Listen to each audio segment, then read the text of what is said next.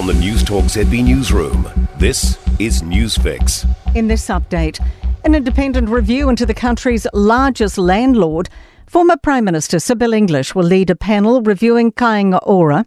The Crown entity's assets total $45 billion.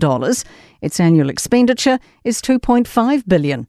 Housing Minister Chris Bishop says since he's come to office, they've received further worrying advice on Kāinga Ora's financial situation. We are not releasing that information right now, as it is commercially sensitive, but it indicates that an independent review at this time is the right course of action.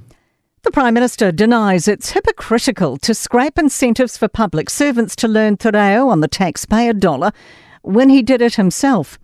Chris Luxon has said public servants should self-fund lessons, but he paid for his own classes this year out of his Leader of the Opposition budget. He says it was a good use of money, making him a better leader.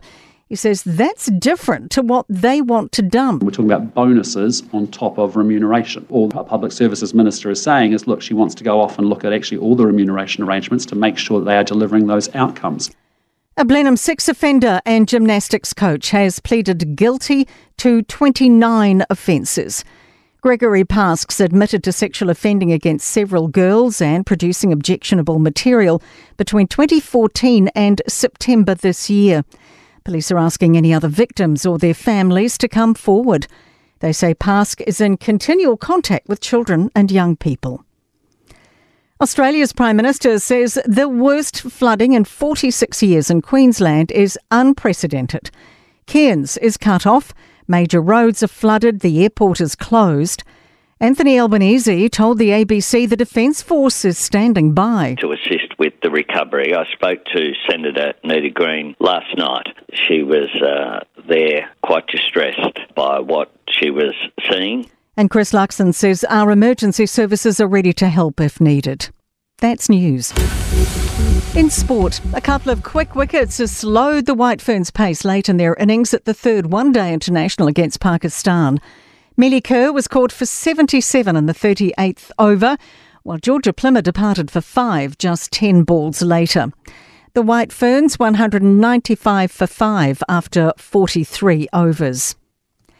Kyle Jamison's omission from the remainder of the Black Caps one-day series against Bangladesh is an act of caution. The pace bowlers endured stiffness in a hamstring, first suffered during the final test against their current opponents in Dhaka.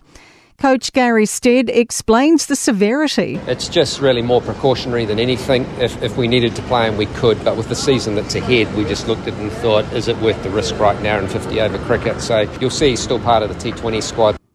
Ben Sears will stay on as cover for the remaining matches in Nelson and Napier. That's sport. I'm Raylene Ramsey.